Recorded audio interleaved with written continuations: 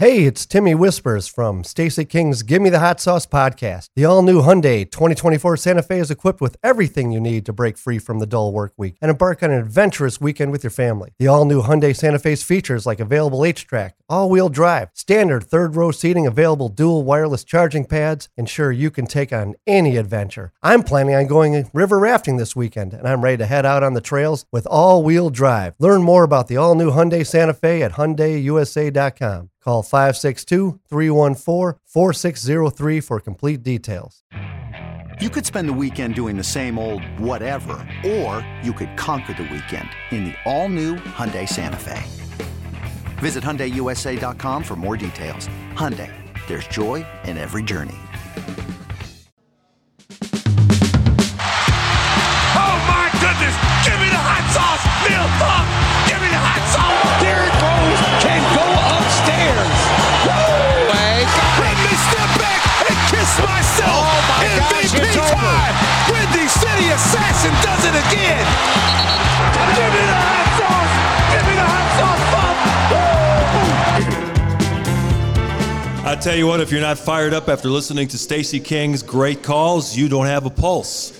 We are having so much fun doing the Gimme the Hot Sauce podcast. This is episode 28 coming at you, and we've had such great fan response. We wanted to take the show on the road, so we are recording this show Wednesday night, May 12th. We are at Salutos Italian Restaurant. If you get a chance to come out to Gurnee, it's at 7680 Grand Avenue, just west of the interstate.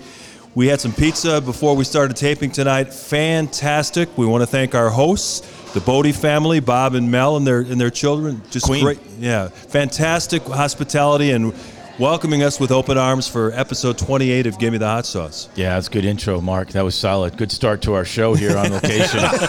You're a real that was pro. really good stuff. And we want to make sure real pro. that Whispers doesn't drop a bombshell and spoil the folks who are eating and listening to this program. I'm going to stay quiet for a while. Oh, my goodness. Yeah, Well, you didn't mention the Stella. The Stella's pouring. It's really smooth. That was one of the big attractions for Stacey to come on out. Yeah, that was probably the number one. That was the one that did it right there. The free-flowing Stella, ice cold. Oh. No Aldi beer for the king. No. You know, over at the Sriracha Studios, we've been getting shafted. Yeah. We've been getting Aldi beer, and so now finally we are getting the real Stella. We weren't getting Stella. Yeah. We were getting Steve. Yeah. So Steve Artois. Yeah. So Whispers, you got the kegs going again at Nautilus Medical? Yes, we do. We got a new IPA back in, and we'll have another Pilsner next week. Oh, okay. Not with Fantastic. the Aldi, even though Aldi is German. Just remember that. Okay. A quick shout out to Johnny Yacht that put this together. Yes. Johnny Yacht?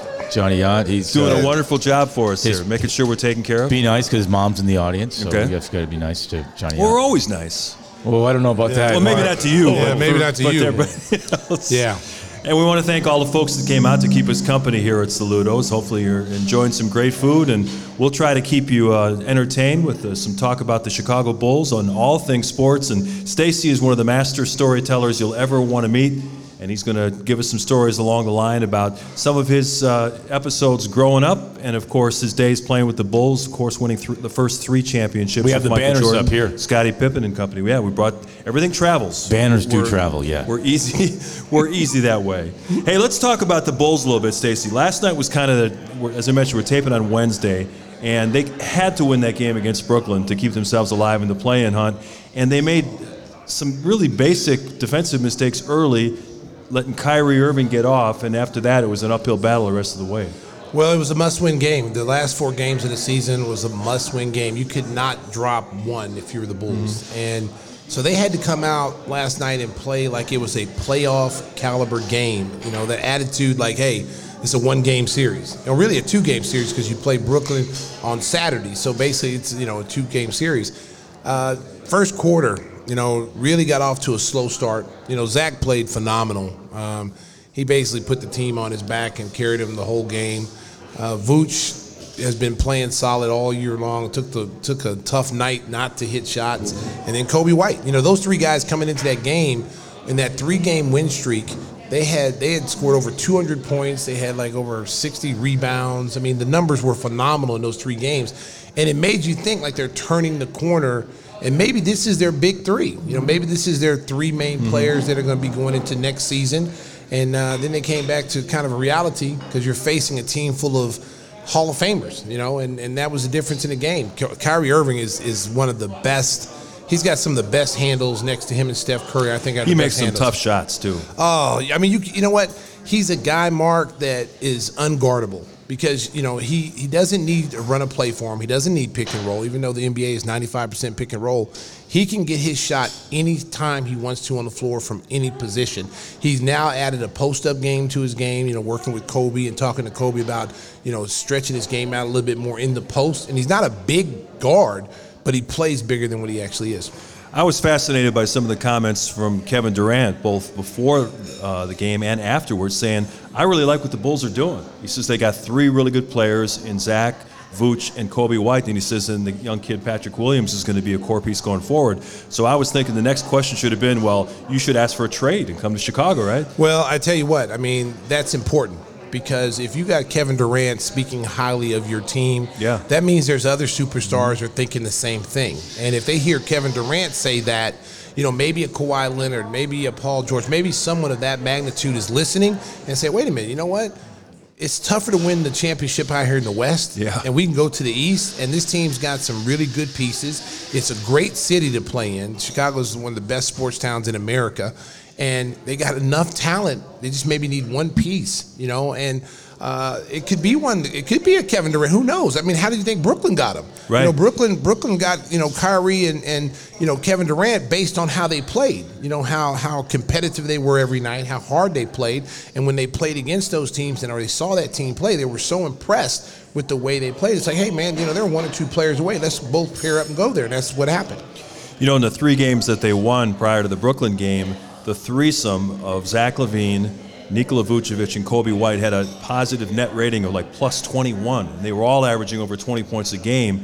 I know the season is coming to a close, but that's got to get people excited about the prospects of what that threesome, that foundation can be. Well, I think what should get Bulls fans excited is that you got 2 All-Stars. And they started here at the end of the season starting to play well together. And that's encouraging because now next year you got to remember, they'll have a full training camp. There'll be a summer league. They'll be able to really, implement certain plays with each other. That 2-man game right now in that 3-game win streak with Zach and Vooch was deadly. You got Zach coming off. You got to pick your poison. If you switch that, then Vooch is going to go inside and kill you like he's been doing. And then Zach's got the ability to beat whoever guards him off the dribble. And it's just it's a matchup nightmare. And I think the big thing is Kobe the point guard of the future. He showed when Zach was out that he can handle the job as a point guard. But there has been so many games this year where it's been up and down. The turnovers have been more than assists. But I thought over the last few weeks, especially with Zach missing all those games with the COVID protocol, I thought Kobe stepped his game up and showed that he has some leadership skills. What's your impression of Brooklyn? They're supposed to get James Harden back for their game on Wednesday night, but Kyrie Irving took a shot to the face against the Bulls. He had to leave early. It just seems like they can't get those 3 guys all healthy at the same time because that threesome is definitely lethal. In your mind, is Brooklyn the team to beat in the East? After watching them last night, man, I don't see how you guard them. If they get James Harden, when you look at their records, like all 3 of them hadn't played. I think they played less than 10 games together as a threesome, okay? But when they're 2, they have phenomenal records. The one record is when Kyrie's by himself. There's a losing record there. But when it's Harden and Kyrie or Kyrie and Kevin Durant, whatever the combination of the 2 is, it's a winning record. It's above 500 by 7-8 games, which is very impressive. But they haven't played together, and that could be a problem in the playoffs as you get deeper, and now teams have time to prepare for you. You got 3 guys who have no chemistry together, even though they're all stars and they'll find a way to play. They haven't played a lot together all season long. I would argue that you may not need all 3. If James Harden's one of the 3, you may not need them. Yeah, you need Harden because he's the guy willing to sacrifice. No, I remember Zach Lowe said on his whiteboard configuration, James Harden was the one guy. But I'm saying with Harden in, you may not need all 3 to get to the Eastern Conference Finals. I said you didn't need – I felt early when we had Zach Lowe on, I said Kyrie would be the odd man out if I was to pick two of the three. Oh yeah, it would be James Harden and Kevin Durant. Kevin Durant, even watching him last night, he makes a lot of sacrifices in his game. He's the one superstar next to LeBron that can play with anybody. Mm-hmm. Like, his game's still going to flourish no matter who's on his team, but he doesn't search for shots. He gets his offense in the flow, of the plays. So as our loyal listeners know, the Stinger directs games for the Bucks, and they had a great defensive effort the other night. What did they give up to the Spurs in regulation? Got to go there. Well, I mean, last week was me. They're going to be a 3 seed, and they might have to play Miami in the first. What I'm going to say is Greg Popovich. I mean, it's Greg Popovich had a nice bottle of wine, I'm sure, after that one, because he came out. How many shots did he make? Well, I'm just saying, he is the coach, and he came up with a scheme. And there were guys chasing guys, and Patty Mills was hitting threes, and we know the formula. I mean, that's the formula. It seems like you can beat the because they don't guard the 3-point line. Yeah, not like they probably should. Well, that's crazy because you're a 3-point shooting team, and it's amazing that you don't guard a 3-point line. But when you look at Milwaukee, the biggest problem with Milwaukee is what are you going to do when they pack the paint in? What are you going to do when Giannis has got the ball at the top of the circle and he can't drive and run over everybody and dominate people like he does in the regular season? Because we've seen the same movie every year in the playoffs. What's going to be different this year, John? You're there, I mean, Drew Holiday. Drew Holiday makes a big difference, but yeah, it's true. But it's interesting when you say that I think they were 5-1 against Philly. They swept Philly. I think they were 2-1 against the Nets, and they're a 3 seed, which is interesting that they just don't know how to maybe turn that Warrior dial up enough against their opponents to beat their opponents. They've lost to a lot of bad temes because they don't defend. They lost to a lot of bad teams because they don't take the bad teams seriously. Yeah, they're like any top team. It's like, oh, we're playing the Bulls per se, and then they don't come out ready to play. And then they end up getting, being down 15 or 20, and then all of a sudden they're trying to fight their way back, and they can't because the confidence and the momentum of that team that they're playing has overwhelmed them. You talk about confidence a lot, but I will say this because you asked me the question. I'd say you go to the post with Brook Lopez. That's what I would do. I tell you what, they better hope they get Atlanta in the first round and not Miami, because it could be an early vacation for Giannis and the boys. Yeah, and they have to play the Heat, because the Heat have been playing pretty well, Stace. I'm going to tell you what. I mean, they're going to run into some problems with whether it be the Heat. I think they're going to run into some problems with the New York Knicks because those teams are physical. They get after you. And I'm not so worried about Giannis and the physicality. It's the Pat Connaughtons and the DiVincenzo's and the guys who, that you can get under their skin and really force them to focus so much on the hits and focus so much on the physicality that is taken away from their 3-point shooting. And that's what you see all throughout the playoffs the last few years, is that they've been able to say, okay, we're going to let Giannis get his, but we're going to shut everybody else down. We're not leaving the shooters. And that's been the difference. And that object you see growing larger in your rearview mirror is the New York Knickerbockers. They've been horrible for over a decade now. And with Tom Thibodeau as the coach and Derrick Rose coming off the bench and really lighting them up over the last few games, this is a team to be reckoned with, and I think that they've got a good chance to get to the conference semifinals. This is very similar to the Tibbs Chicago team when you had Keith Bogans and you had all these scrap parts, that people casted away. And Tibbs he squeezed as much out of every single one of those players. And he's doing the same thing in New York. He's got guys who bought into the system. They said, hey, look, you guys are tired of losing, and you're losing doing it your way. If you want to win, you're going to do it my way. We're going to play hard. We're going to compete. And I think the biggest thing, not only are the players, I think management has allowed Thibodeau to put his handprints on everything. They've allowed him to coach free, to coach the way he wants to do it. He doesn't have to answer to anybody. And I think he's relaxed. I think he's learned his lesson, from the last couple of stops. I think now his coaching style is still the same, but he's not as like it's like he's coaching every game like it's his last. He's not like that. He wasn't relaxed last night out in Los Angeles. They blew a lead late and wound up losing to the Lakers in overtime. And Derrick played over 30 minutes. I mean, he was leaning heavy on Derrick to try to bring him home. Rose made a ton of winning plays down the stretch. Unfortunately, the rest of the Knicks kind of shriveled up late, and the Lakers were able to steal it with the Chicago kid, Talen Horton-Tucker, making the winning three. Well, and that's going to be a situation the Knicks are going to have to deal with in the playoffs is when the game gets tight. Mm-hmm. Who do you go to? Like Julius Randle's been the guy all year long. He was kind of fading away from getting shots yesterday. I mean, you got R.J. Barrett, who doesn't lack confidence. Okay, but he should have lacked confidence last night on that last shot he took. Oh, it was horrible. It was a horrible shot. It was a horrible shot. It was one of those shots you wish you had one of those little dog collars that you shock him. Yeah. And then when he's getting ready to shoot that 30-footer, you shock him. They should have that in the NBA. His reaction was great because he knew as soon as he let it go, oh man, screw that. Yeah. I mean, you know what? Listen. I know you have confidence. I know you want to be that guy. You're the second, arguably the second best player on the team in your mind. But, you're down 2 on the road and you take that shot. Mm-hmm. You could have got a better shot. You could have got the ball to Derek. You could have got the ball to, Randle. Randle's right next to him looking at him like, what in the world? Yeah, let your best player who's carried you all year long, let him win it or lose it. Yeah, he had a bad night. 2 for 13, 0 for 7 from threes.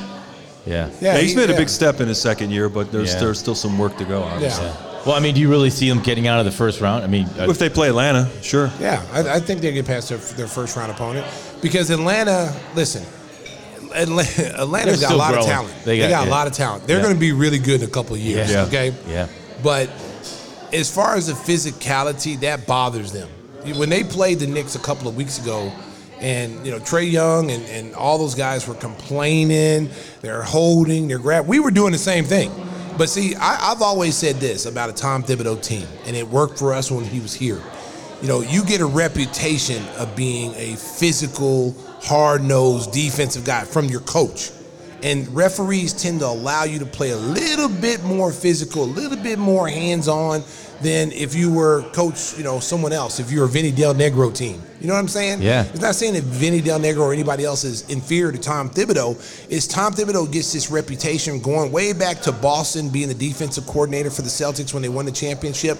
He's had this reputation of being a great defensive coach. His defenses have been copied. So he gets that. Even as a rookie coach for the Bulls, he was able to get calls just based off his reputation. Yeah. Now, Derrick Rose is going to be a free agent at the end of the season. A couple of years ago, he was a free agent. The Bulls had an opportunity to sign him. I know we had B.J. Armstrong on the show, and he said that Derrick was very interested in the possibility of coming back to Chicago. John Paxson and Gar Forman, and I don't know how the Reinsdorfs felt about it, but they just decided maybe not the best thing to bring Derrick and the drama back. Of course, he's grown way beyond that. He would have been fine here. Now he's going to head into free agency. Do you think Tibbs has kind of got him locked up to come back to New York, or do you think there's a shot the Bulls could swoop in and bring him home? I think if he has a choice, he loves playing for Tibbs. Yeah. And if the money can be fair for him, he's going to have some offers. Oh, yeah. I mean, people now, listen, the funny thing about Derrick Rose is that everybody knows I'm a big Derrick Rose fan. I'm always going to support that kid no matter what. I love that kid. I love that he's a great teammate. He's a great person. The thing about Derrick is that, people want to compare Derrick, how he's playing now, to how he was when he was the MVP. Yeah.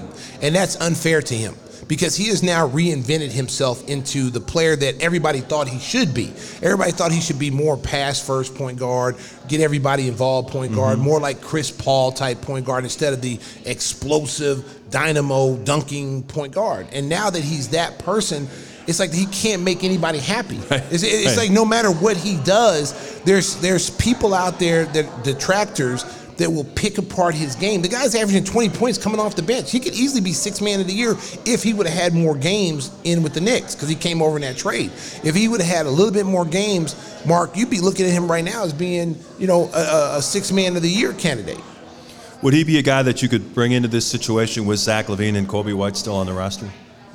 Yeah, because I mean, honestly, Derrick Rose to me can start on most of these teams in the NBA. I mean, Derrick chose to come off the bench in Detroit. He says, "Hey, I'll come off the bench. You guys, I'll tutor, Killian Hayes, whatever." Killian Hayes got hurt, so Detroit was forced to play him and start him, and he played really well. And it was like, oh man, this guy's really a starter still. Nothing has changed about Derrick except, he's not flying and jumping over people like he used to. He picks and chooses the time he wants to use his athleticism. But the thing that is constant with him, Mark, that continues to amaze everybody is his inline speed. He can get by anybody on the floor. You can't guard him one-on-one. This is a guy with all these injuries. People said he was washed up. People said he could never play at that level again. If this was anybody named other than Derrick Rose, it would be, oh my God, this guy should be an all-star. Oh, he should be doing this. They would ride the bandwagon. But since it's Derrick Rose, it's always like, let me find something to pick at his game about. Yeah, he's averaging 20, but he still doesn't have that explosive ability. Well, the narrative has been that every MVP in the league is now in the Hall of Fame, and the storyline is that Derrick will be the first MVP not to make the Hall of Fame. Do you think there's a case for Derrick to get there? Derrick is going to be in the Hall of Fame. I don't care. He's going to be in the Hall of Fame. If Derrick continues to play the way he's playing the next 5 years and stays injury-free, which I think he can because he's been injury-free these last few years, and he's averaging 18, 20 points, a game, over the last 3 or 4 years. So why wouldn't he? His numbers are going to say that he should be a Hall of Famer. I mean, if you're basing it off, did he win a championship and all that? I mean, if you're basing it off that, of course you're going to say no. I think we're going to ask the patrons at Salutos here in a couple of segments about what their thoughts are. Yeah, absolutely. Always nice to hear what the fans have to say about that. Derrick Rose prompts strong reactions. Everyone has an opinion about his time with the Bulls and the way his career has taken off since he left. Hey, let's talk about another guy who's definitely going to the Hall of Fame, and that is Russell Westbrook. He broke the great Big O, Oscar Robertson's record for career triple-doubles. He recorded his 182nd triple-double the other night. Unfortunately, came in a losing effort, so he was a little bit down about that. But afterwards, Russ doesn't normally toot his own horn, but he actually said at the podium, I don't normally do this, but I'm almost in awe of what I've been able to accomplish. And when you think about what it takes to come up with, the 10 points are easy, but to get 10 rebounds and 10 assists every night, that takes some special effort. Well, I've always said in this NBA, there was 3 guys that I honestly felt like if they really focused on it, they could do it. It'd be LeBron, it'd be Rajon Rondo, and it would be Russell Westbrook. Mm-hmm. Because the 2 guards, LeBron's 6'9", and he plays point guard. So you can see him doing it, but I don't think his focus is on that. His focus is on other things, okay? The other 2 could actually do it. Rajon Rondo could have actually done it too because he can get you 10 points, 10 assists, and 10 rebounds from the point guard position. But to maintain that level of play for 82 games is almost impossible. You have to be mentally, physically in tune to what you're doing. And for Russell Westbrook to do what he's done, this record lasted 45, 47 years. Oscar Robinson's record, 47 years, 180. And then you look at the numbers. The next closest person, before Russell Westbrook got up there was Magic Johnson. Right. Now, you would have thought Magic at 6'9", point guard would have been the closest one, probably broke the record due to his team was winning. They're playing a lot of games. So you would assume that he would have been the guy to break it. That's 138. He got 138. I mean, he was still a ways off, okay? Right. Jason Kidd, another pass-first point guard, exciting player. How many do you have, John? 107. So he was third on that list until Russell came up. Yeah. Okay? So now you got Russell Westbrook. And what is it now? 3-4 years he's averaged a triple-double? 4. Okay, 4 years in a row. Yeah. Okay, let me tell you something right now, America. That will never be duplicated again. He has set the bar that we'll all be dead and gone.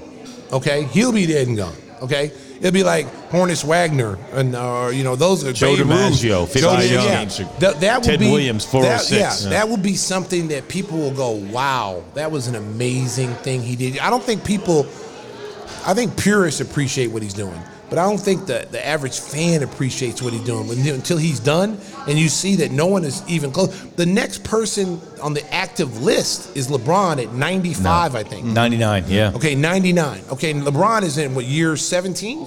He's not getting there. He's not going to get there. No. And then after that, it's James Harden, I think, with 60-something. And Russ is still going strong. He'll be playing for a lot more years. And that record's going to be, he'll probably, when it's all said and done, it'll probably be 250. Of course, our loyal listeners know that you can find the Gimme the Hot Sauce podcast and all the major podcast carriers. We're talking Spotify, we're talking iTunes, Apple Podcasts, Podbean, Pandora Music. But you also can watch the show and join in all the fun on YouTube. And I think what we should do is have a contest for all the viewers on YouTube. And they should caption what Timmy Whispers is thinking. I was looking over at it during our discussion of Derrick Rose and Russell Westbrook, and I didn't know if it was the post-meal blues or what, but you were almost gone there, Tim. How you doing tonight? I was right with it. You were? Okay. Oh, yeah. And we had an incident, didn't we, before the show? Yeah, that kind of threw me off my game. It was very unfortunate. It's like when you take your 2-year-old to a restaurant and the parents are talking, and you just waiting for him to say something inappropriate or throw food at the waiter or somebody. That's Tim. Yeah, but he's going to have his time. He's got a Hall of Famer. He likes to talk about. I was going to add to the Derek story about how he had 2 years or so without getting the body abuse besides the injuries, which can always add to a later career. Many athletes have done that. There's a valid point by Whispers.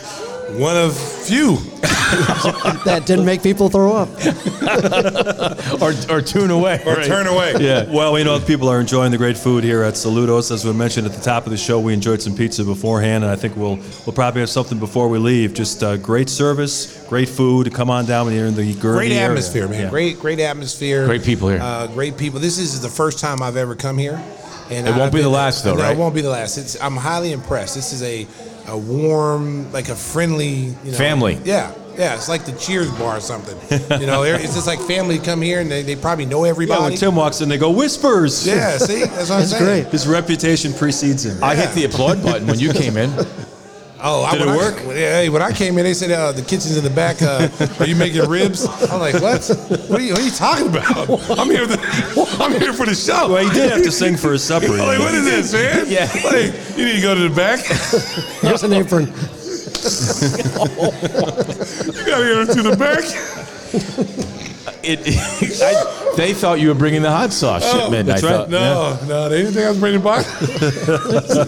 So you making ribs, you need to go to the back. Hey, before we go out into the crowd and see if they got some questions for Stacey, I want to ask you a little bit about the Western Conference, where the Lakers are still the betting favorite to win the title, even though LeBron James still has not returned from his ankle injury. He's going to play a couple of games before the playoffs, and they still may drop in. Right now, currently, they are in the play-in tournament, but I think they're going to pass Portland because Portland has 3 brutal games coming up. I think the Lakers are going to win out. I think the Lakers will probably finish 6th, which means we could see an all-LA Clippers-Lakers in the first round.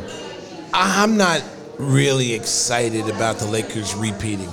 Anthony Davis has been banged up, too. I think they've got too many problems to their star players with injuries. I think LeBron James' ankles is worse than they probably letting on. I think Anthony Davis is still not recovered. And they just look out of sync. The good thing about it is their role players were able to play a little bit, get some experience. But man, if those two guys, and I say this all the time about star players, Anthony Davis is like having 3 people. LeBron is like having 3 people, okay? Because they both dominate their position. Whoever's playing against them, they're going to win that battle every single night, okay? They're going to rebound. They're going to get assists. They're going to be tough to guard. It's the Kuzmas. It's the KCPs. It's those guys that are going to have to step their games up. And when they're not healthy, they're not playing the way they're supposed to play. Those guys got to step up and carry the team. They got to. Montrezl Harrell's been disappearing all season long. Last year he was a beast. And they're missing Schroeder, who's out with the COVID protocols. And you don't know how he's going to come back. So they got some problems. Drummond was big last night. He had his best game as a Laker. He was pretty good last night. Yeah. I would like to see the 7-8 matchup, Lakers Warriors. Winner take could all. happen. I'm going to tell you. That would be a really good matchup. I'm going to tell you right now, you really don't want to play Golden State. No. If I was anybody and they were in my pool, I would want to avoid them. Yeah. Because shooting travels. Shooting travels. Steph can shoot and with the anywhere. way Steph Curry's shooting the basketball right now, literally, when the bus pulls up to the arena, he's open. Yeah. That's kind of very equivalent to crazy. that. Yeah, we've seen some incredible shots, and his teammates are getting into the act. Jordan Poole, a young player, made a 60-footer the other night, and he just looked over at Steph and hey, I learned from the best. Any shot is a good shot. Does he get MVP consideration, or is it Jokic? It's Jokic, man. Okay, very good. It's Jokic. I like Steph, and I think what he's doing in the last month of the season has been amazing. But at the same time, Jokic has been consistent all season long. And then wait a minute. Without Jamal Murray. Okay, without Jamal Murray, he still got Denver one of the top teams in the league. And I'm going to tell you right now, they are going to be a tough out. Oh, yeah. With Michael Porter Jr.? Michael Porter, okay. The way he's playing? Listen. Yeah, you love him. I know you talked about him. I loved him when he was in college. I thought a lot of teams are going to regret that. He was hurt. Yeah, he was hurt. But you know what though? I mean, I wasn't there, so I don't know what the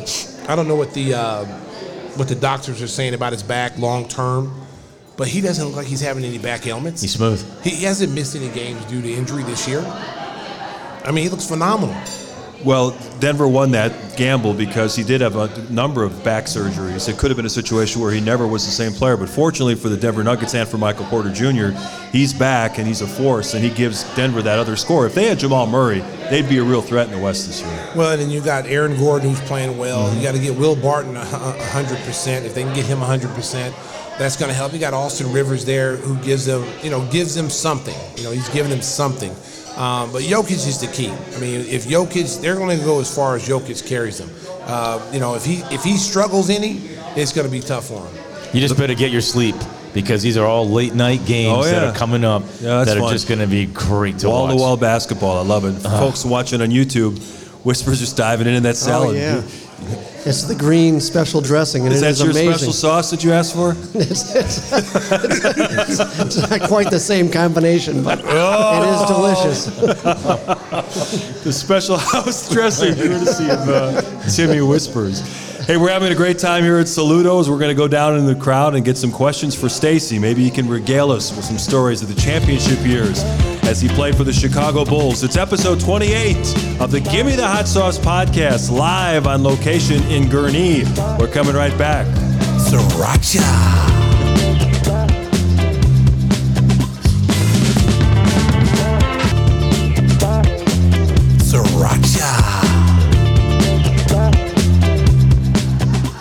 Hey, we're trying something a little bit different for episode 28 to the Gimme the Hot Sauce podcast. We are taping on location at Salutos Restaurant in Gurnee. Want to give a little plug to the restaurant here. You can order your food online. Stay updated with special discounts and offers with our app, found on the App Store or Google Play. And this is normally the time we bring in a guest, but since we're on the road and we've got such a great audience here at Salutos, we want to go down in the crowds. We're up here in the loft area. We've got some great Stacey King fans who are dancing to an imaginary music. Who is our first questioner? Enter and sign in, please. Who have we got? Go ahead. Is this Don't my be question? shy. Yeah, go ahead. All right. So my question for you is, when you were playing for the Bulls, out of all the teams you played, I thought it was for me. All the players you played with, who was the whiniest little biatch? Oh, no. I know. Yeah. Inquiring minds want to know. I have a few in mind, but I want to hear what you have to say. The whiniest little Maybe you should stay with the other teams. You know? No. Okay. She wants an honest answer. All right. I would probably say.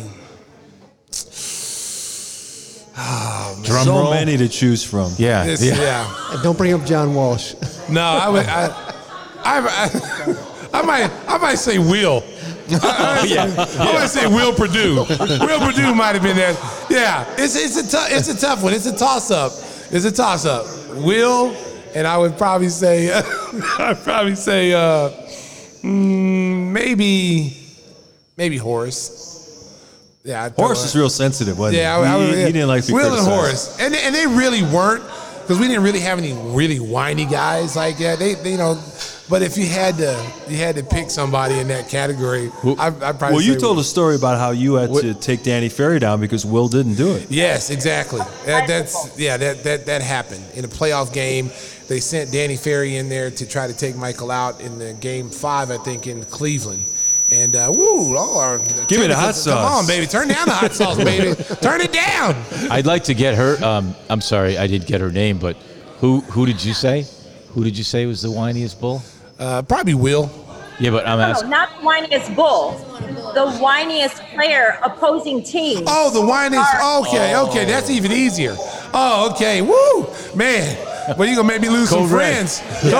Already did. Will. Already Hey, Will. did. I'm He sorry, didn't mean Will. it. He Well, I didn't didn't mean it, Will. I'm sorry, brother. I love you, boy. I would say the whiniest player would probably be. Oh man, man, that's tough too. Danny man. Ainge? No, Danny Ainge. Danny Ainge, yes. Yeah. Danny Ainge would be right there. Right about everything. Lane Beer would be there too. Oh, you just bring Patrick Ewing. Oh my God, you're getting me started now. I'm on a roll. Oh my goodness. Patrick Ewing, yes. You thought Patrick Ewing? Yes. I'm a little excited. Give this lady a T-shirt, please. Give her a T-shirt. Give me the hot sauce T-shirt. And because you said Patrick Ewing, you won these blingy glasses. Oh. Give me the hot sauce. Yeah. Saucy. Zenny, proud sponsors of your Chicago Bulls. Yes. Were those Zennies? I don't know, but they are proud sponsors. Hey, we don't turn that. Hey, Zennies, we don't turn nothing down but our collar. Hey, we're always open for suggestions. Who do we have here? How did you blow off steam in the city? Like, where were you going? And what were you doing? Are you talking pornography? So after basketball? Yeah, basketball. Okay. I thought she was talking about behind the scenes. Oh, Lord. That's on the download. That's later in the show. That's on the download. Okay, my bad. Whispers. Yeah. Whispers. We had some good old times back in the day. That's my segment. I used to go to the China Club when it was there. That was one of my favorite clubs, and they closed it down. And then Excalibur used to be my spot. Excalibur used to be my I spot. wasn't old enough to be in there, but I certainly was. And then wait a minute, out here in the suburbs, 34s up in Schaumburg, Walter Payton's club, 34s. Woo! The alumni club out in Schaumburg was popping on Thursday nights. Oh, the King got around. And then you had Dakotas. Dakotas stayed open till like 5:30 in the morning. So you went to 34s, and then 34s closed like at 12:30, 1 o'clock, and then everybody would go to Dakotas. And it was like on the Tuesday night, and it was ladies' night. Ladies' night on Tuesday. I never missed a ladies' night. This is the off season, right? This is when I was single. Okay. And I had no responsibility, and it was during the off season. And oh man. Anybody else have a question? Anybody? Yeah, come on. These are good questions. Oh yeah. Behind the scenes. He loves them. Oh yeah. The King on the prowl. True Hollywood stories. All right, we got a question. Hey, how's it going? Good. Hey, what's up, bud? So, what do you think? From your perspective, what is the biggest difference in today's game versus when you used to play? The physicality. In today's game, a flagrant foul is a regular foul in the 90s. And the players are highly skilled. I'm not going to take anything away from this generation of players. They are highly skilled. You got 7-footers out there shooting threes, but the physicality, I think, is the biggest difference, because you could actually, it was a wrestling match every night in the 90s. I mean, you get knocked on your butt, and those were regular fouls. Today, it would be like you're going to get flagrant 1 or 2 and be ejected, and so that's been the biggest difference, I think. Very cool. Thank you and so plus, much. And another question. Yeah. What is the best story that you never told anybody about the team you played with back in the championship years? I can't tell those. I can't tell those. See, you try to get like Geraldo Rivera. Hey, we're all over 21 here. That's right, Stacey. Yeah, come on, man. I'm trying to keep a happy home. These are your people. I don't want people to know what went on behind the scenes. Oh, Lord. With the baby oil. Oh, I'm sorry. I started to say it. I can't say it all. No, the baby oil, baby. Johnson & Johnson. That's all I can say. Slipping and sliding away. Slip, slide in the way. All the music's entertaining.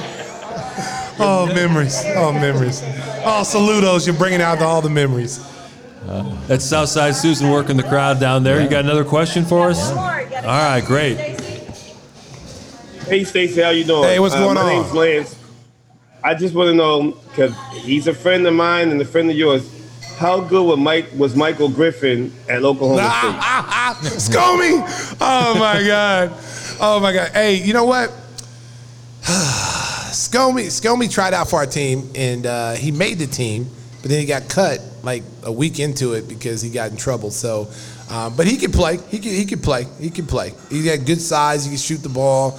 He talked a big game, though. He talked a big game, He still talks, I mean, but he could play. He made our team, but he got in trouble. He was stealing toilet paper.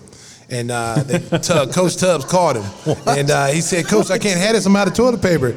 So Coach cut him because he wasn't on scholarship. He was a walk-on player. So, Tubbs was a little harsh on the walk-on player. And the other player who was a recruited player, he was the number 1 junior college player in the country with Walter Berry that year. His name was Ron Roberts. He was in there with Mike Griffin, and they were doing that. And so he didn't get in trouble, but Mike did. But he's still representing Philadelphia. Yeah, He's in Philadelphia now. He's got that import-export company thing. Yeah, he's doing well, man. Yeah, I'm well. friends with him, and his ex-wife and my ex-wife are best friends, and I know his son, so he's doing well. He came up here my rookie year, and he lived up here for a hot second. And his son is the same age as my oldest son, so we were having our kids about the same time. So, great dude, man, great dude. Get that man a T-shirt. Right, man, there's a lot of ex-wives in that sentence. A lot of ex-wives. You could use a free T-shirt. Now he's got some courage, so he's got courage. He said he could use a free T-shirt. Okay, yeah. What we got? He's back. He's back for more. So Stacey, I grew up in South Philadelphia, and I was a huge Sixers fan. So I watched you back in the day. Who was your favorite player, and who was any good stories about any Sixers games? You know what? Yeah, I got some stories about it. My favorite player was Dr. J.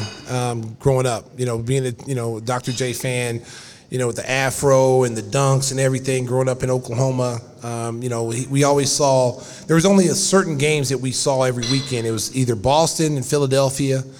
You had this, and out west it was the Lakers and Phoenix or Supersonics. It was like 5 or 6 teams that we saw on a regular basis in Oklahoma, and the Philadelphia 76ers were one of them. Here's a funny story. My dad was in the military, so he ran the Army basketball court on base, Fort Sill, Oklahoma. And so Andrew Toney had a cousin in the military. And so everybody in the military played some kind of high school ball. They were all basketball players at some point. So every Saturday you'd have all these bad guys, from New York City, and all these guys, they think they're really good. They're talking trash. And they were talking trash to Andrew Toney's cousin, because he had told him he was going to come in and play on the weekend one day. Oh, he sucks. We'll bust him up, blah, blah, blah. Man, Andrew Toney came, and this is when I knew there's levels to this. Okay? And these guys could actually play. And I'm like a teenager, so I'm like probably 15 years old. These guys could actually play, And when Andrew Toney came in, he was on a different level. When they were going to 11, he would score 10 of the 11 points every game. They ran the court from like 10 in the morning to 5 o'clock at night. They did not lose a game. That's when I knew. I was like, I need to be a pro. I want to be like him. That was awesome. That was one of the first times I ever seen a pro up close. He was the first professional basketball player I saw in person. What about Franklin Edwards? No, Franklin Edwards came later, man. I know.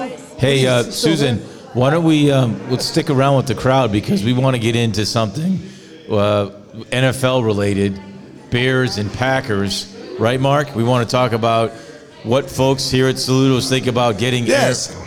Yeah, we can talk about that later in the show, but up next, we're going to go off the wall. We're going to talk about a little bit more about Stacey's life and times in Oklahoma growing up. So let's do that, and then we'll go back to the crowd, and we'll get a little bit more with the fans. I like the way you think. All right. Poor John, another Stella. Oh my goodness! It's only preseason, but I'm hyped. Neil Funk, Jimmy G buckets, gets buckets. Oh my goodness! Give me the hot sauce, Neil Funk. Give me the hot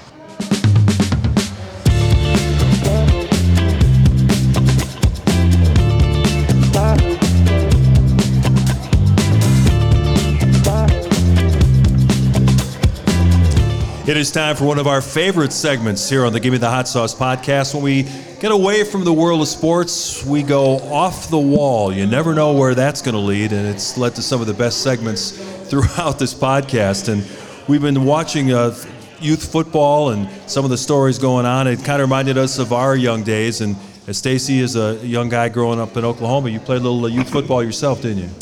Yeah, I did. In Oklahoma, man, as soon as you come out the womb, you got the doctor instead of slapping you, he's giving you a football helmet and shoulder pads, and he's ready to go. You're tackling the nurses in the operating room. There was a story that got a lot of headlines recently. A Major League pitcher, Tyler Glasnow, said his mom was mad at him because he was cursing when he was getting hit hard on the mound, and she said, well, if you're going to do that, you got to cover your mouth. Did you ever have a situation where your parents said something or did something that kind of embarrassed you while you're out on the playing field? Man, there's a lot of stories on that one. In the King household, man, you're growing up all boys, 4 boys, and a competitive household. I was the third of 4. And you always, you were always behind in the shadow of your older brothers. My two older brothers were studs. I mean, they were street fighting legends. They were athletes, and I had to come up behind them. Always, were you going to be as good as your brother? I always had to hear that. Were they undefeated in the fighting, or did they? They can throw them hands, man. Seriously, they were feared in the neighborhood, and so I lived off their reputation for a long time. I was able to pretty much get away and do things I wanted to do and not have to worry about it. But being in the shadow of good athletes and studs is really tough, man. You gotta. You got to do it. So I remember playing in the city championship. My dad was military, so he worked on base all the time, so he didn't get a chance to see me play during the regular season. My mom would always watch me play, and she'd always say, "How many touchdowns you gonna get me today?" And I'd say 3. And then she said, I'll give you $5 for every touchdown. And that was just motivation, So our team was undefeated. We beat this team in the regular season. We beat them like 36-0. So we play them again for the city championship. And back then they didn't check birth certificates because, we didn't play for like the boys club or park district. We played for our actual elementary school. Mm-hmm. And so, I played for my elementary school, and we played this team, and we get to the city championship, and they got like 3 or 4 players that look like somebody's dad. Like they look like they actually before they came. Yeah, they look like they actually drove to the game. Like we're seeing these dudes come out of cars. Like, man, did they drive? And they weren't the same guys that we had played like 3 or 4 weeks ago. So we were like, wow, like maybe then the coach, said, oh, they were sick, or they're all sick at the same time. That's how dumb everybody was before COVID. Yeah, this is long before. Yeah, they all were sick at the same time. They missed the game. They missed that particular game at the same time. Right. My coach didn't question it. It's like, okay, the integrity of the game is at stake here. He's not going to do that, whatever. So first play of the game, our quarterback, it was a very good quarterback. First play of the game, gets thrown on the ground, breaks his collarbone. It's the worst scream by one of these big kids, one of these big giants, Gulliver's Travels, Land of the Lilliputians. He slams him on the ground, breaks his collarbone, and I heard this blood-curdling scream. Oh, no. It was like serious, worst thing I've ever heard in my life. And from that point on, I was like, I don't ever want to run the ball the rest of the day. I'll tackle people. You were checked out for the rest of the game. I was done. I mean, I was like, when they pitched me the ball, I just run out of bounds. And then my brothers were on the sideline, and my dad was the first time he watched me play football this year. He's in the stands, So there's a little extra motivation, but then there's also, after seeing a guy get his collarbone, shattered and the scream, I'm like, I'm like, what? I got to save myself here. I'm not going to put myself in danger. So the coach comes over to me and says, hey, listen, you got to stop being scared. You got to run the ball. You got to run the ball. You're the fastest guy on the team. Da-da-da. I'm like, Coach, I can't do it. I can't do it. So my brother's in the background, stop being a punk. Quit being a sissy. Come on, run the ball. Your last name's not King. You're Queen. And they're razzing me, So now I'm getting angry. Because that's what always motivated me when they would say stuff like that. When I'd be playing sports, they would say that. So that motivated me. I'm like, all right, I'm going to show them I'm really, really good. So we're getting smashed. So the coach says we're going to run a reverse. So we scored on this play every single time, at least 2 or 3 times a game. So it says we're going to run a reverse. You're going to get it. And you're going to get the pitch and you're gone. Okay? We're already going to lose the game, but we're not going to get shut out. So I'm like, okay, we're going to score. So we're probably about 50 yards away. We run a little reverse, boom, I get the ball. I'm like, Walter Payton, I'm gone. I'm down the sideline, boom. Everybody went to the left, I went to the right. I'm gone, chuck it down the sideline. I had the ball in the wrong hand. You're supposed to have it on the outside hand. I was so scared, I had it in the outside part of my hand. So the inside part of my hand. So I'm running, in my left arm. I'm down the sideline. I wish the fans could see this right now. I wish everybody could see it. America, I wish you could see this. I was gone, boom, boom, boom. At the corner of my eye, objects seem closer than they appear. So I see this big dude who broke the quarterback's collarbone. I see him. Now, there's no way in the world he can catch me. No way. I'm way out in front of him, at least 15, 20 yards. But in my eyes, I saw him coming. He's close. And I'm thinking, oh, my God, he's going to break my neck. So I'm running, and my brothers are down the side. Run, go. They're cheering me on. Go, go, go. So I'm looking at them, and I'm looking at him. And then all of a sudden, I just lose focus, and the ball slips out of my hand. Right before I cross the goal line, so like 3 yards before I cross the goal line, the ball comes out. Ooh. So I just kept running because I was scared. I just kept running, ran to the fence. hold my hands up like, hey, touchdown, don't hit me, So the big dude picks the ball up, okay? Picked it up with one hand, not two hands. Picked it up like it was a basketball, palmed it, picked it up, and just started stiff-arming kids. It was like a teenager going up against little babies, and he was just stiff-arming people, and he went all the way down and scored another touchdown. We get beat like 40-something-0. And so my brothers, the coach after was giving a good speech, like, hey, guys, listen, they were just better than us, and, guys are crying. You don't want to lose. And so I get in the car. My brothers harassed me all the way to the walk to the car. That was like Green Mile. Like my dad's car seemed like it was parked like 10 miles away. That was the longest walk in the history of walking after you got embarrassed, So my brothers harassed me. They slapped me in the head. You sissy, you're not our brother. You were adopted. And, I'm sitting there like, okay, like, Dad, are you going to say something? Like, you going to say something? Like, hey, Dad, you going to say something to these guys? And doesn't say anything. And I could tell that he was upset. He was upset. So he didn't say anything. So we get in the car. The razzing continues. I'm in the back seat. They're in the back seat, and they're just, I'm in the middle of both of them, and they're like, you suck. You're the worst brother. How you embarrassed us? They're just killing me, and I'm already feeling bad about it. I'm like, shut up, and I'm punching and fighting them, and then I'm thinking my dad's going to say something. All of a sudden, Pops turns around, and I'm like, okay, good. He's finally going to say something and get these crows off me, Heckle and Jekyll off me. So Pops turns around, and he looks at me, and then he's looking down at me because I'm like short, so he's looking down at me, and he goes, you should have been a cheerleader. Ouch. As if you couldn't feel any worse. Wow. Wait a minute. I'm going to tell you something. That hit me in the core deep. That really hurt me because, you always look for your parents' approval. I know we had my dad was a real tough guy because I could count on one hand how many times he told us he loved us. He was like Clint Eastwood type. His father passed away when he was 11. So he didn't have that kind of parental guidance and nurturing. So he was and plus he grew up in the 60s. He grew up in the civil rights era. So there's a lot of stuff that made him who he was. And at the time as a child, you don't know that. You don't care about that. You just want you want the approval of your parents. So when he said that, I was crushed. Like my soul just left my body. And my brothers kept razzing me. They didn't even say, man, they didn't even want to say, man, that was messed up, Dad. Like they just kept piling on. So my mom had to work today. She never missed games. And my mom was my biggest fan. She's been my biggest fan my whole life. So I'm coming home. My mom had to work, so she's cooking dinner. So I come in the house, and I immediately run to my bedroom, close the door. And my mom's like, baby, come back here. Come here, let me talk to you. How many touchdowns did you score, Mama, today? Did y'all win the championship? and then they go, what's wrong? She goes, what's wrong with Stacy? He sucks. He's mad because his team lost and he got killed and he fumbled the ball. The guy ran it back 99 yards for a touchdown. He's an embarrassment, Mom. He's not our brother. Where did you get him at? Did you find him in a park? And so my mom's like, shut up. And she got on him. Like, don't do that. Don't ever do that. So then they said, well, why is he so upset? Is it because he lost? Who cares if he lost? He's lost games before. No, and they said, no, it's what Dad said to him. Dad said he should have been a cheerleader. Jeez. And then my mom's like, what did you say, James Edward? You said you didn't say that, did you? He's like, oh, honey, come on. He got to get tough. He's got to be tough. He's not a girl. He's not a cheerleader. But he's got to be tougher than that. He's crying, and he fumbled the ball. If you would have thought he had a touchdown and he fumbled the ball, it was bad, honey. So my mom was like, let me tell you something, James Edward. Don't you ever talk to these children like that again. Ooh. Or you will deal with me. Go Lois. And Lois King didn't play. So then she came back to my room. And I'm in the bed, I'm like pilling the face, I'm trying to hold back tears because I'm crushed. I'm really crushed. I was more crushed, not from my brothers, but from what my dad said. And to be honest with you, and then my mom came in and made me feel better like moms always do. Oh, baby, it's okay. You know what? Basketball season's coming up. You're going to win a championship. How moms do, Don't listen to your dad. He's an idiot. Don't listen to him, And so that made me feel better, okay?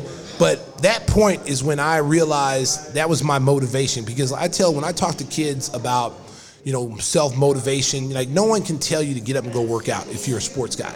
They shouldn't have to tell you to go to the weight room. They shouldn't have to tell you to get ready to play and do whatever is necessary in the off season to be great at what you're trying to do. Whether you're at elementary school level, junior high, high school, you have to be self-motivated. And then sometimes that's not enough, guys. It's not enough to be self-motivated. You have to manufacture motivation. Like Michael Jordan. Michael Jordan manufactured, he got cut from the 9th grade team. That was a big story. Oh, he never got cut. He just didn't make the team. Well, what about what Tony Martin said about your former teammate, which was really insightful, how you used to practice at night with the football team after your practice with the basketball team? That's kind of what you're talking about. All that was derived from James King calling me I should have been a cheerleader. Yeah. Because you should thank James King. Yeah, I do. I mean, listen, my dad is the reason why I'm the way I'm at today.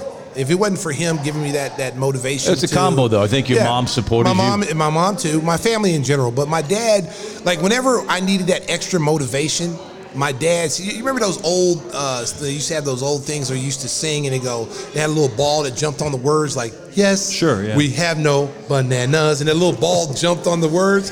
That's how my dad's head was. Like, I had that vision in my head like, you suck. You should have been a cheerleader. And that was his little head on that, and that really motivated me. That gave me like that extra fire. Now, I know my dad wasn't thinking that, or that's not what he meant, but that's what I use. I turned that around to make me even mad. Like, my dad used to do stuff because he was a psychologist. He majored in psychology, okay? So my dad used to do this reverse psychology stuff on us, okay? I mean, he got me mentally tough for warfare. Seriously, he's military. He got me mentally tough. Wait, he was SEALs, right? He was an artillery trainer. He trained people. What, you? Me? Yeah, I'm Navy SEAL. So James King got me ready got me mentally tough to face anything that I could face in my life. My dad would always use this reverse psychology. He would say to me, "Hey, look, let me tell you something. Hey, you know that kid over at the other high school? You know he's better than you, right? Yeah. You know he's averaging 25 points. He's going to kill you when you play him this week." And he would say stuff like that. Or when I came home one time from Oklahoma, I wasn't starting yet. At Oklahoma. I was still coming off the bench as a sophomore. And that's when I wanted to transfer. Okay, so we're sitting at the table. My dad's reading the newspaper. He's got his wife beater on. He's got his fatigue pants on. He's sitting at the table and he's eating fried chicken. And he's got this. I can envision like it's yesterday. And he's got this goatee, and he's got chicken in his goatee, and he's got his white beater on, and he's sitting there, and he's like, he says, I see Oklahoma's got 3 new players, and looks like you won't be playing again this year. Oh, no. And I was like, and I'm sitting there, and I'm like, looking at this guy with chicken in his beard, and I'm thinking, listen, I mean, I'm like, man, like, can you say something nice sometimes? Can I get some good motivation? And he goes, I'm just telling you the truth. I mean, they got a 6'10" kid coming here, another 6'9" guy. You're not like you're going to play again this year. So I was like, I got up from the table. I went and immediately went to go work out. Immediately went on the track, I ran like 3 miles, and I got the key to the gym, and I was in my high school gym shooting like till midnight, But that was the motivation. That's the motivation that I needed. Hey, little buddy. Yeah, hey little buddy. Man. You're all. Hey, James King. I love him to death, man. Hey, Mark, we have another trending topic that was in the Bubble Up folder that we need to get to. Talk about the celebrity that passed away? No. We'll get to that. That's in the Bubble Up folder. No, that is. No, we were talking this youth football drill that's been. Yeah, that was some scary stuff, and we'll put that in the roll that we post every week. I think courtesy of our friends at Bubble Up. Yeah, Bubble Up. Yep, the Cloud Reimagined, right? But I'd like to get your thoughts because I think King coached his kids. Yes, I did. And so I was one of the greatest coaches in youth football history. The greatest thing, undefeated. The funniest thing though is like the way I'm watching just the video, and so I sent it to you guys, and then King, he's showing me all the comments. And all the comments. He goes, "Oh, the comments are unbelievable." Yeah. I'm telling you, listen, people, America, Salutos. If you are watching, when you read something on Twitter, it's great to read the first tweet, but read the comments that come after that tweet, especially if it's a hot topic. Mm-hmm. Read what fans have to say afterwards. It is amazing. It's amazing. It will have you laughing at some of the stuff that they say. The video itself is pretty scary if you haven't seen it. Sean Merriman, the former NFL linebacker, pointed out this is supposed to be a tackling drill, teaching young players the correct form to make a tackle, but yet they had a couple of kids matched up that were definitely of different ages and different sizes. And Stacey, you know, as a coach, the one thing that you always have to protect against is young kids getting hurt. Yeah, I mean, especially at that age mark, you've got to be a little bit more cognizant of, really, honestly, at that young age should be more teaching, more fundamentals and teaching the form tackling and teaching them, how to, not use their helmet, the crown of their helmet, because kids at that age, that's their helmet is, first of all, it's too heavy, number one, and so they're top heavy, so they're going to use their head naturally.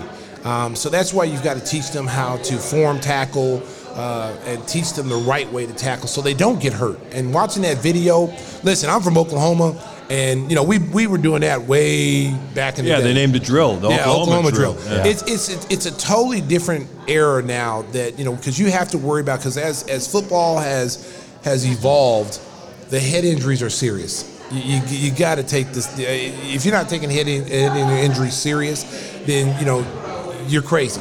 Yeah. And at that level, those kids haven't even formed yet. Their brains haven't even developed fully.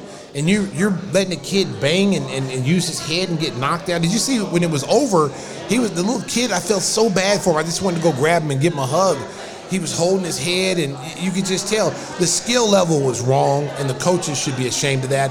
That kid who ran him over was too highly skilled. And that's why kids aren't playing football. Because I think the chances the parents are afraid to let them play. Well, the parents, the moms. But now they see that video, and then the poor kid, like you said, look, what are you teaching? Because that's not really what football is about. It's about getting up and getting back into play. King, speaking of which, we do not see your video here. I'm trying to get back in the game. You're trying to get you were knocked out. I don't know what happened. I don't know. We're still recording. But I don't see. They can hear the golden pipes, though. You got to call the big hurt. Get back in the game. Hey, and she'll like it too. I think it's a good point to take a little break here. I think we're going to come back with more of episode 28 of Gimme the Hot Sauce. Like it too. Hey, the NFL schedule is out. We're going to talk Justin Fields, Aaron Rodgers, and a whole lot more. Aaron, Gimme the Hot Sauce. What? Gimme the hot sauce. We are having a ton of fun. Episode 28 of Gimme the Hot Sauce on location at Salutos Italian Restaurant in Gurnee. Check it out when you are in the area. Great food. Oh, look at that banner placement. And fantastic service. Yeah, we brought the banners. Wow, that's impressive. That is nice. Want to thank our friend Pete the Sign God for coming up with those banners. Pete Gonzalez, yeah. Gonzalez. Yeah, Pete Gonzalez. He's... Reba! Today was a special event for NFL fans. The schedule for the 2021 regular season was put out, and the Bears will open up on the road Sunday Night Football, a national TV game against the Los Angeles Rams, who were a playoff squad a year ago. They now have Matthew Stafford as their starting quarterback. We had their play-by-play broadcaster, J.B. Long, on recently, and he talked about the fact that they feel like they can go all the way with a veteran quarterback like Stafford under center. But when you look at the schedule for the Bears, it's the Rams, then they come back home to play the Cincinnati Bengals. That will be at Soldier Field. And they got to go to Cleveland to play a former Oklahoma guy with the Browns. So the schedule is really tough. I mean, if you go, we're not going to go through all 17 games, but thank God. They really have, there's no breaks. It's like home road, no chance to play 3 or 4 games in a row at Soldier Field and try to get some home cooking. And the big question hanging over the Bears is, when do you play the kid? I think it's almost a guarantee Andy Dalton will start week 1. Stacey, when do you think they're going to turn to Justin Fields? I think he'd be as soon as preseason game, going into the regular season. I think that, there's a lot of people's jobs on the line, and, they made a bold move to get him. And that might have saved them some time. That might have given them some time, because if you look at, Fields may do him the same way they did Mahomes, bring him on at the end of the season.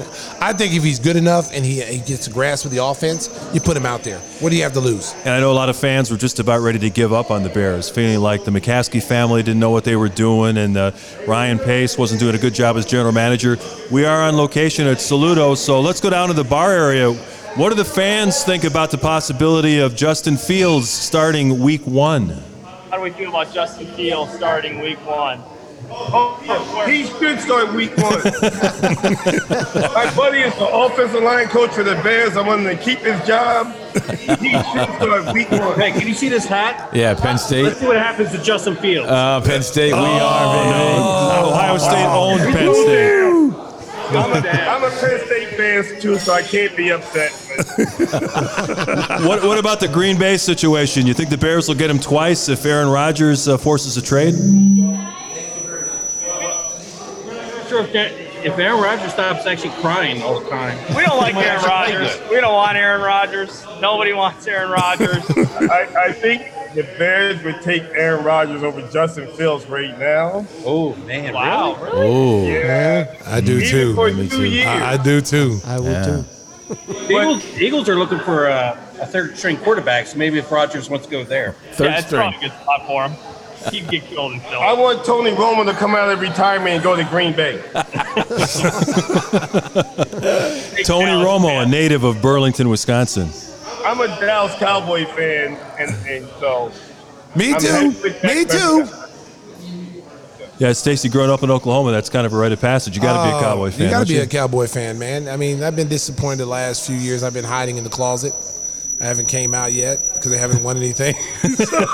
But once they start winning again, baby. Well, they got Dak Prescott locked up now. Hey, I hate to interrupt you guys, but the Buccaneers are playing in Foxborough in October. Oh, no. Hey, listen, first of all, that's the only game The that Bears are matters. going down to Tampa, too, middle of the season. Yeah, but Tom played for the Patriots. That's first the of only all- game that really matters. First of on all, the don't schedule. interrupt us again while we're talking, okay?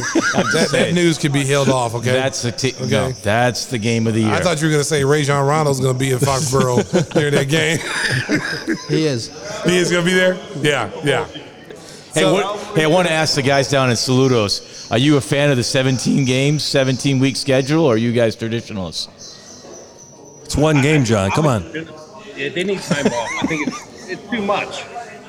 I'm a plus-size model, so I like load management. So they should only have 16 games.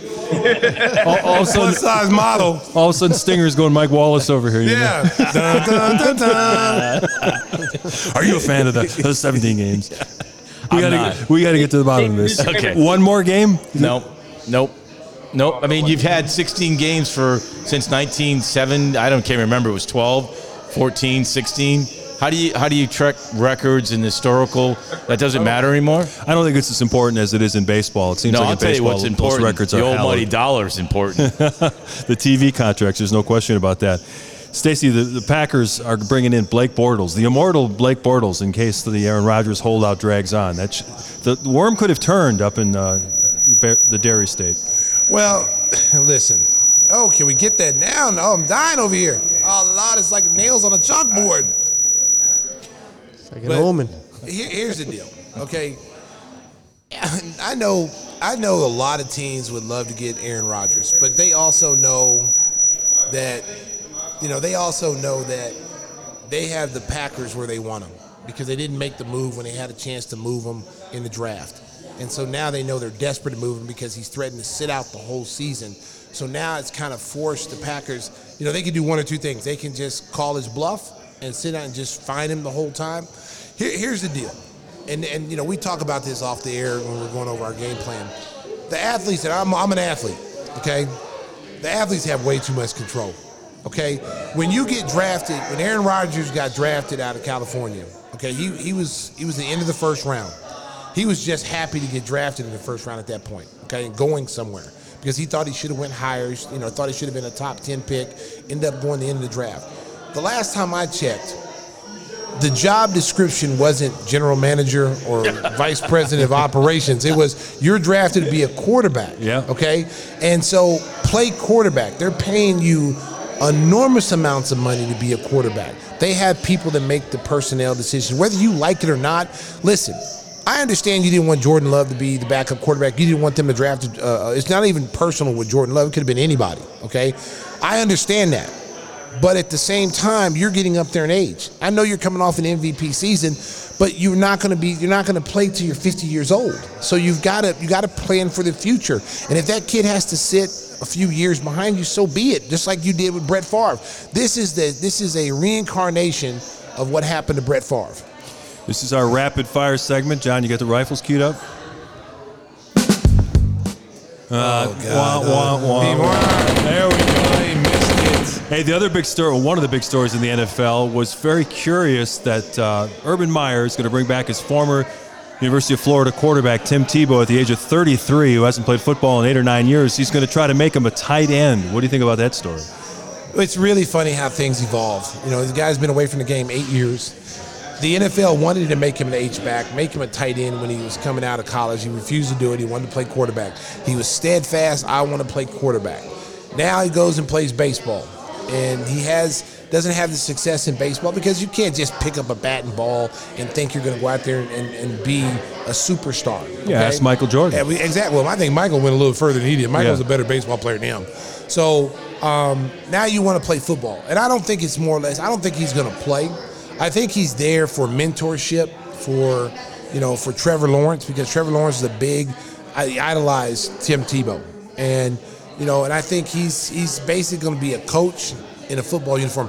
But my thing is, if you're not going to play him, and he's not going to make the team, but you're going to keep him on the roster. I think that's unfair for a veteran who gets cut because you're going to make the roster spot for him, and you're not even going to use him. So I think that really kind of stinks. I think he's a mole in the locker room for Urban Meyer. You trying to say a snitch? Somebody's got to do it. Yeah, I mean, I think snitch? You got it. Yeah, absolutely. And Urban's used to running college programs where he's the emperor. Now that's not going to happen. That's not going to happen at the pro level. No, the players will run him out. You're not going to do that at the pro level. He's going to try though. Let me tell you something. You can get away at the college level, and even now it's starting to turn on coaches now. You used to could get away with that because the players had to count on you to get them to the next level. So you could threaten them with playing time. You could threaten them, sitting them down. I'll ruin you. They could do stuff like that.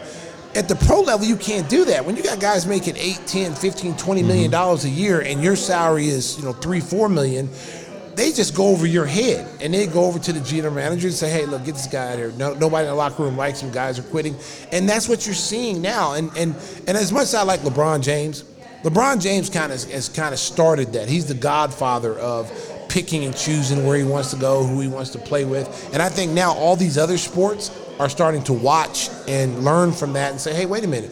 We want our freedom too. We want to be able to dictate where we go." And the way they're going about doing it is totally wrong. You sign a contract, honor your contract. At the end of your contract, you want to be traded, you want to go somewhere else, do it. But don't sit out your contract when they're paying you $150 million and you got all the money and you decide you don't want to play anymore because I don't like this system, I don't like the we're losing and I want to be traded. That's terrible. Give me the rifle, Stinger. We are going rapid fire. We're going to talk a little baseball here now. If you watch the show regularly on YouTube, you know that Stacey's got a good hat collection. He had a Montreal Expos lid recently, and he often wears the White Sox hat. And the White Sox are tearing it up. They've got the best run differential in the major leagues. Their starting rotation ERA, #1 in baseball. The next 5 teams are all National League teams, so there's no DH. People were all over Tony La Russa, but this team is getting it done, even without Eloy Jimenez and Luis Robert. Well, and you know what? There's a lot of people in this Gimme the Hot Sauce cast that was really hard on Tony La Russa, and I think I was the only one who really supported him. And Southside Susan, Southside just dogged Tony La Russa and talked about how long the games are when Tony's coaching. It's terrible. She has to be brought in to be insulted. Look at her. Look at her. Now she's trying to act like she didn't say it. Look at her. She's like, I didn't say that. I didn't say that. That's not the way I phrased it. Let me set the record straight. He didn't know the extra inning rule the other night, though. That was embarrassing. That was embarrassing. Okay, listen, he's 76? Really? Come on, man. Listen, don't hold that against Tony. Tony, listen, 76 years. What time was the game? What time was it? What time did that happen? It was in the 10th inning, I believe. You know what time was it? Was it 8 o'clock, 9 o'clock? It was nap time. Okay, it might have been bedtime for Tony. Okay? Let's get off Tony's back. I think he helped a couple other Major League Baseball managers because they didn't know the rule either. Yeah. Because of what happened to him. Yeah. Then it's like the kid in the classroom that raises his hand and he thinks he's got the answer and then it's wrong and then everybody was like, I was going to say that too. Yeah. Thank God he answered that question first. He took the fall for me. Yeah. Hey, listen, Tony La Russa's won everywhere he went. I mean, seriously. I said that. I mean, he might be 76, but the guy's been a winner. Southside killed Tony before the season. Oh, you guys are ganging up on poor Southside. She's doing duty down in the bar, dealing with technical issues, dealing with people trying to ask 5 questions and they're only supposed to get 1. But I guarantee you, she's watched more innings of White Sox baseball than any of you guys combined. Listen, just because you're married to her doesn't mean you have to agree with everything, okay? You don't know how many innings I've watched. You don't know how many innings Mark's watched. You don't have. Well, he hadn't watched any, but you haven't watched. You don't know anything about me, buddy. I watch the White Sox, okay? All right, I watch them. So don't try to throw me under the bus on. You just watching them for the Big Hurt commercials. Listen, and she'll like it too. Now, simmer down. And she'll like it too. Caption the Tim thought bubble. What is Tim thinking now? Oh man, you absolutely do not want to know.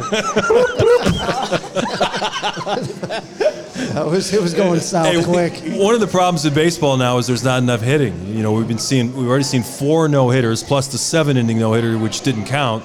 But it's kind of a crisis. The last 2 Cubs games, they left 100 men on base. They lost 3-2 and 2-1. Boring. There's just what can be done to help baseball be a little more interesting for young fans out there who love basketball, who are getting into MMA.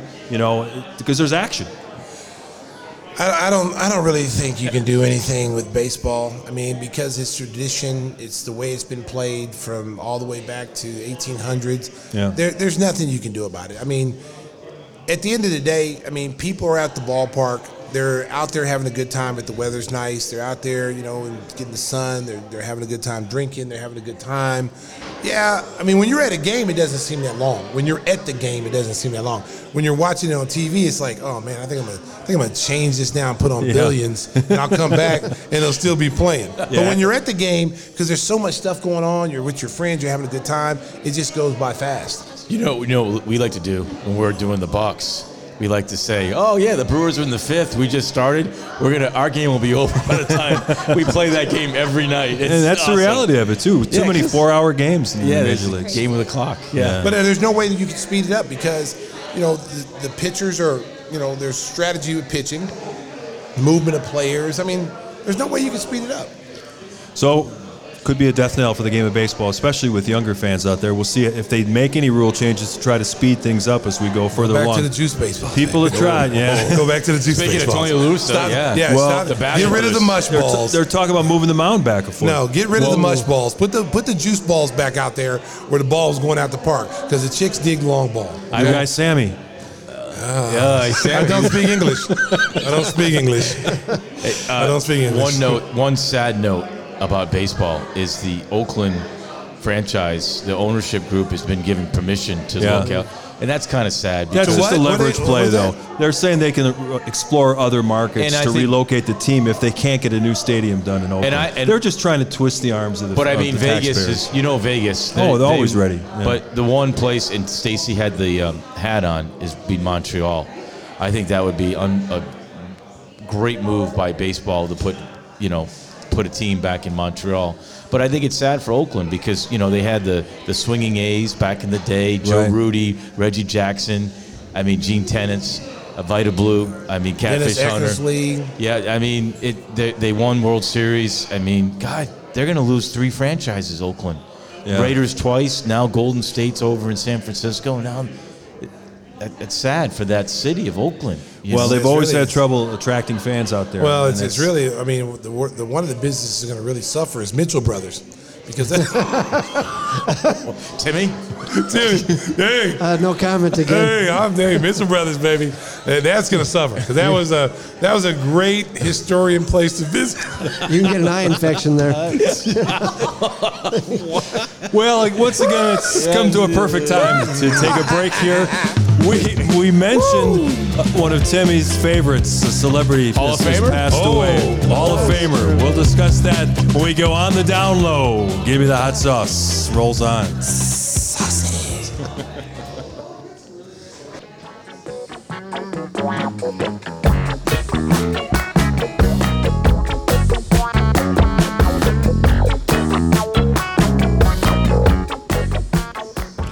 Hey, before we wrap things up here at Salutos Italian Restaurant, where it's time to take it on the down low. We're not gonna ask Stacy for that story that he teased about your playing days. That's not going to be on the down low, is it? No, I'm gonna have to think about that one. That might get some people in trouble. We were talking about a lot of different sports, a lot of different great athletes, and one of the greatest of all times, Willie Mays, turned 90 this past week. The oldest living Hall of Famer, the Say Hey Kid, 660 career home runs, playing his entire career, not his entire career, he started out in New York, but at Candlestick Park in San Francisco, which is a wind tunnel, very difficult to hit home runs there. This guy was amazing. People have seen the old black and white footage of him making the over-the-shoulder catch in center field and doubling the guy off first base or second base with his great arm.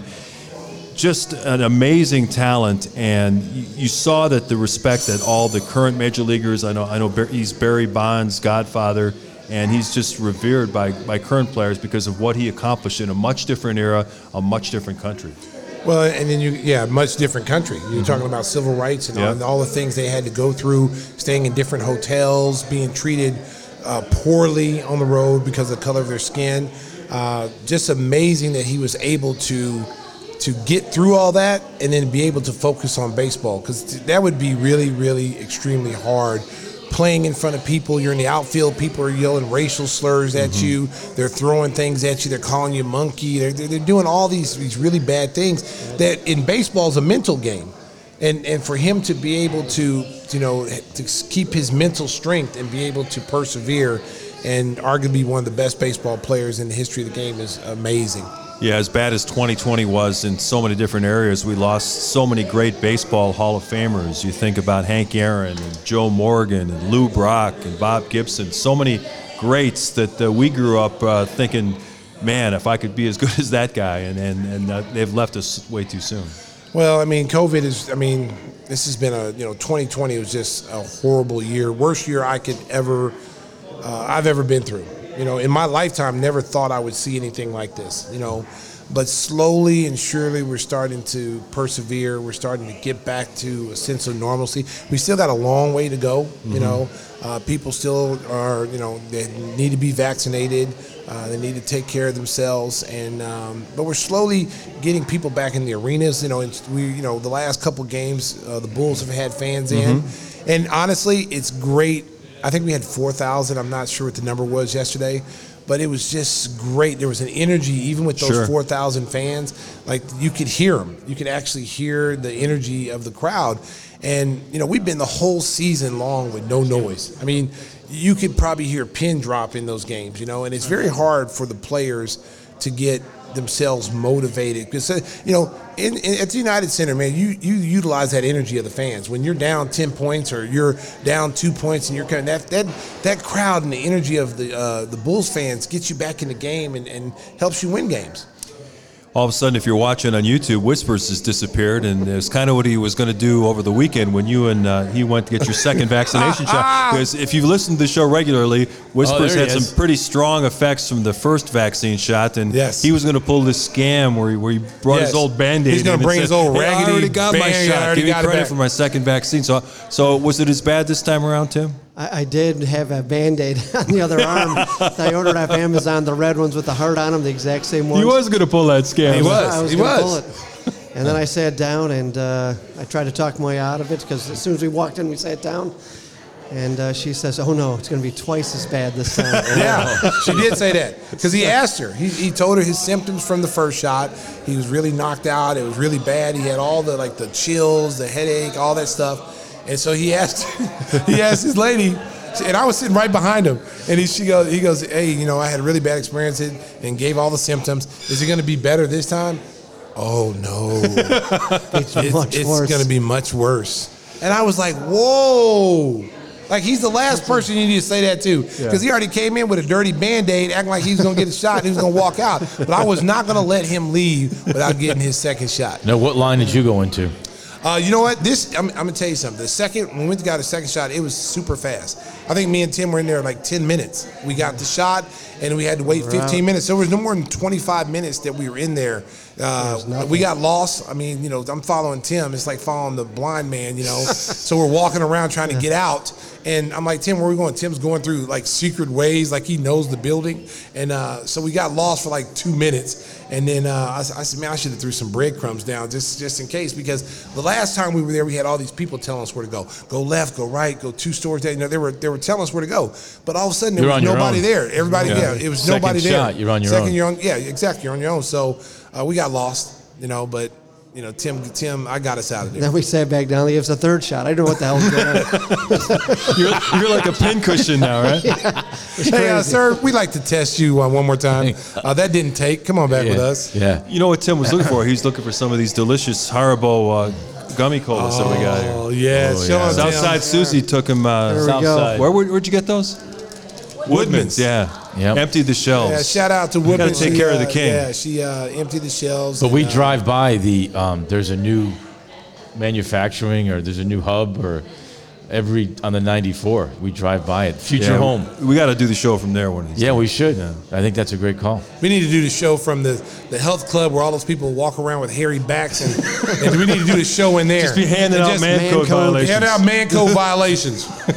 That'd be a great too. Just have the show in the locker room. I'll tell you what, we can zoom you in from there. That sounds. Hey, listen, you would fit in quite nicely. After watching our meeting yesterday, looking like Disco Danny Terrio, he has his shirt open, America, and you see his chest hairs. I thought it was a new movie of Staying Alive. I was like, hey, buddy, can you button your shirt? There's a bunch of guys Austin Powers. No, it was terrible. I don't talk about hairy. Hey, I don't care, man. I was scarred yesterday. I'm on the Zoom. Hey, America, I'm on the Zoom just like you see us right now, and he's got his chest hairs out. And I'm like, hey man, have you ever heard of the word grooming? Oh, and look at manscaping. And Johnny Yacht, look at this, Johnny Yacht. We gotta put those on camera. Excellent. Bring him over here. It's our guy Johnny Yacht taking care of us here at Salutos You gotta come out to Salutos, America. Look at this. You gotta come out that. Now what is that, Johnny? You gotta check out this food. Those are cheese. Can you get by the mic? Salutos bread? Don't get too close to King, but can you get by the mic? So go to Tim. Yeah, Tim's fully vaccinated now. They got him 3 times. Yeah, so that's our Saluto stick. So it's our homemade pizza dough. We Delicious. wrap it up. I got cheese in one of it. Look, I got no Stinger cheese diving right in. Kind of your own choice. Deep fried with our own marinara sauce. It's good. Wow. It's a really nice dish. And it's seasoned in our special seasoning. We have been treated so well. The food's been delicious. Service has been great. It's like a slice of heaven. So you got to check it out. Salutos Italian Restaurant, West Grand Avenue, 7680. Check it out. Great food, great service. Mm-hmm. Before we get out of here, we got to go back to our guy Whispers, because he was definitely touched by someone who was important in his formative years. No, not just Whispers. The great Tawny Catane passed away at the age of 59. Well, yeah, we were talking about Hall of Famers, and it's how many Hall of Fames she actually belongs in. Okay. Which Hall of Fames do you think she qualifies for? Well, you got music videos. Okay. Actually, the White Snake videos, right? Oh, and then Rat as well. Yeah. She also married the lead singers of both those bands. She married. She slapped Chuck Finley. Kicked him in the face with a high heel. Yeah. So that's she whooped sports Chuck Finley's connection. ass. Okay. Y'all talk about me getting beat by a one-armed girl. He got beat by Tawny Catane with a stiletto. Whooped him. And that week, that White Snake video came out. I mean, Jergens went up 12%. Wow. That's right. He bought a case of it. Well, you know it. That's what you call on the down low. It's a full-service operation here. But you gotta try this, 28. Hey, America. Salutos bread is awesome. It's got cheese in it. Oh my God. And then Google the White Snake video. Here I go again, because that's a thrill. Here I go again. That's a thrill a minute, man. Incredible athlete. Incredible athlete. Hall of Famer. Should be an Olympic sport. This one's for you, Tawny. We miss you. Hey, our thanks to the Bodie family for welcoming us in the Gimme the Hot Sauce podcast live from Salutos Italian Restaurant. We had a great time. We encourage you all to come out, check out the food. Great people here. Next week we'll be back with freshly tapped kegs, Tim promises. That's right. Ooh. It's going to be tasty. As the fun continues for episode 29. This has been an on-location edition of the Gimme the Hot Sauce podcast. For Whispers, Southside Susie, the Stinger, and our man, Stacey King, who's got his own hot sauce. Give me the hot sauce. How can you find that? Get the hot sauce, baby. Give me the hot sauce. It is awesome. Give me the hot sauce, baby. It's in a bottle now, so you got your own hot sauce. How do you order it? How do you order that, Stacey? How do you order it? Go to GimmeTheHotSauce.com, and you can order as many as you want. Give me the hot sauce. Give me the hot sauce. Give me the hot sauce. Thank you, Salutos. Stacey, I think it's almost time for us to, you know what? Drive home safely, Chicago. Beep, beep. All right, Salutos. Salutos.